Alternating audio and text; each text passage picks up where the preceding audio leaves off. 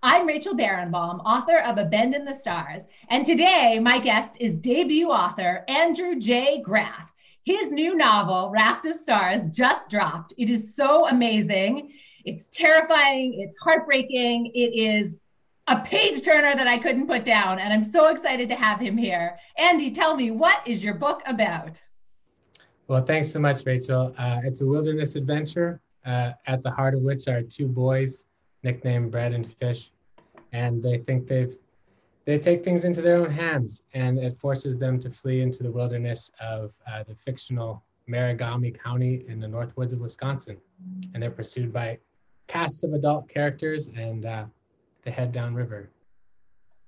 So when you say they take things into their own hands, there's actually a pretty dark reason for that. Can you talk a little bit about that?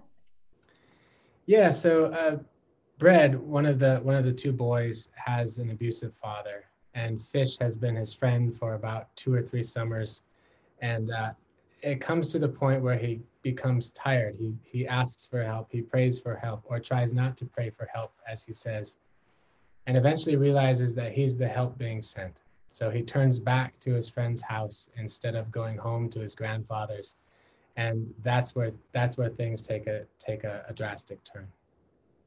So I loved on your website, you did a little video and you took us into the woods, I guess that inspired this book or the setting for this book of your, what you called your home. And it was just so helpful for me to understand this book and the setting. And I was wondering if you could talk a little bit about the woods there and what they mean to you. Yeah, thanks so much. I was happy to share that. I'm always happy to share that river in any way. So I grew up at the end of a dead-end road in the township of a village in northern Wisconsin. And I lived about a mile or so from that stretch of river that I show in the video. So I grew up there, and we hiked there, and we went fishing there, and we spent a lot of time there. Later in life, after after a tour with the United States Air Force, I started guiding whitewater rafts on that same stretch of river and got to learn it in a new way. So I was happy to spend time there while writing this manuscript. It was a way for me to just spend time at home. I just wish that all authors would now do that video. Like, this is what inspired me, right? I felt like I so much more connected to the book when I saw that. Um, Also, you just sort of threw in this detail that I was going to ask you about a little bit later. But I have to say that the Venn diagram of people, right, who have done tours in Afghanistan and then gotten an MFA, there's not a crowded intersection there. And when I saw that, I was just blown away. Can you talk about that transition from being in the Air Force to writing?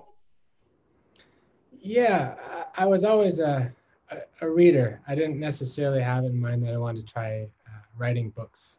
So I was a mechanic. I was an aircraft mechanic in the Air Force. I grew up. I'm a first generation college student, non-traditional college student, and I just wanted to go be an aircraft mechanic. I was hauling furniture during my first job out of high school, and there was a recruitment office in the same strip mall, and I thought that looks like more fun.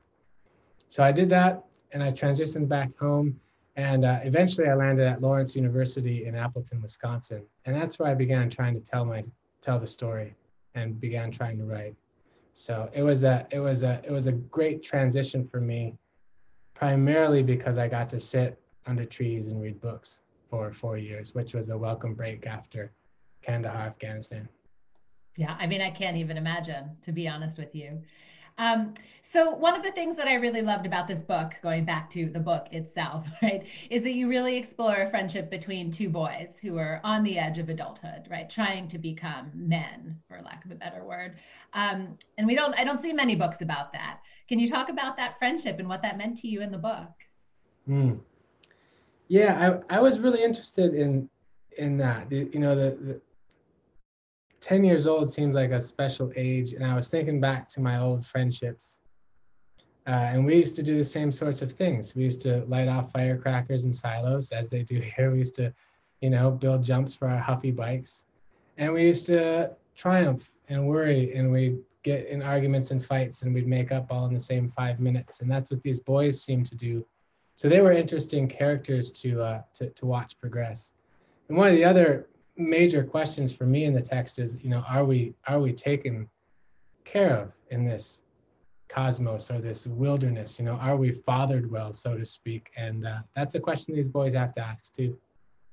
Right, about parenthood, about what does it mean to be a parent, right, or a father. I thought you're also addressing, and I'm starting to see more and more books about questioning motherhood, and I wish we would see more about fatherhood, right? So I was happy to see that there.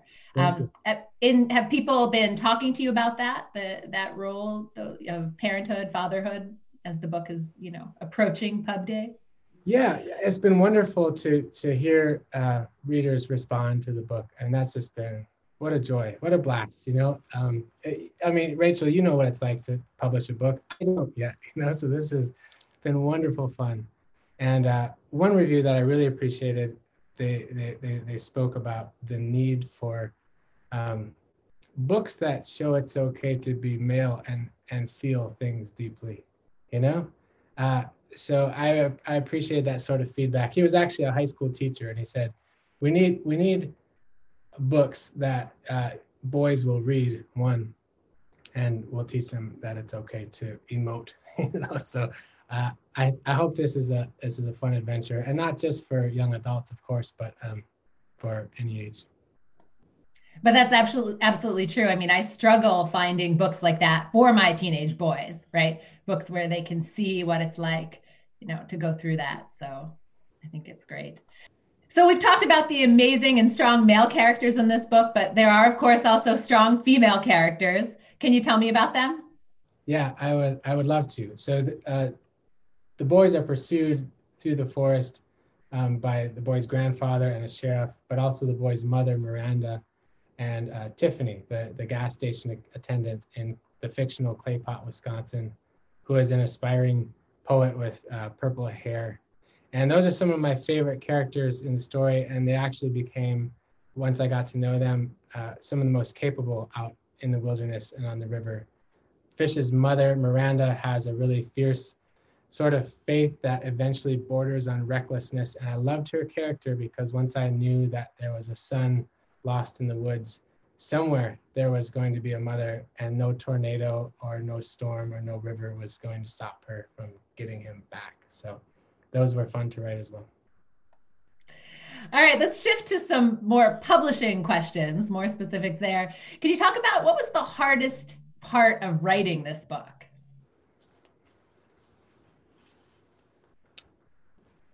I think for me, the hardest part of writing this or anything is probably that second draft sort of stage. I think getting things down, as Anne Lamott says, is plenty of fun, right? You just write it quickly, you're telling a story, and you think, some of that's great, yeah, that's going so well, and then you go back and read the second draft, and that for me is where things get really daunting, and I realize just how much work still has to be done. So. And how hard was it to get this book published? Well, yeah, I've been working toward a debut novel now for well over a decade. I have like sock drawer manuscripts that got all the way up to representation by agents, and then no editor picked them up. So, wow, I would say that whole story it was plenty hard. There were plenty of dark nights of the soul and crying in my pickup truck on the highway and all kinds of things like that. But it came together finally, so I'm thankful. Thank you so much for admitting that, because I think so many people see, the shiny, beautiful cover raft of stars, and you're going to get so much coverage and excitement when it pubs. And yet there was so much behind it, right? You have many manuscripts in the drawer. I mean, thank you, right? Yeah, this was a messy pile of paper on my desk for 5 years, So I'm so glad that my agent picked it up and enjoyed it and was able to place it with Echo. I couldn't be happier. I love how you keep looking at it too. It's like, it's real. It's real. It's real. Yeah. There's nothing like holding the book. No, there's not. But it was pretty magical to open up the first box of galleys and to open up the first box of hardcovers as well. So do you have any advice for new writers? Yeah, I would say think my advice for new writers would be to weather that time period well.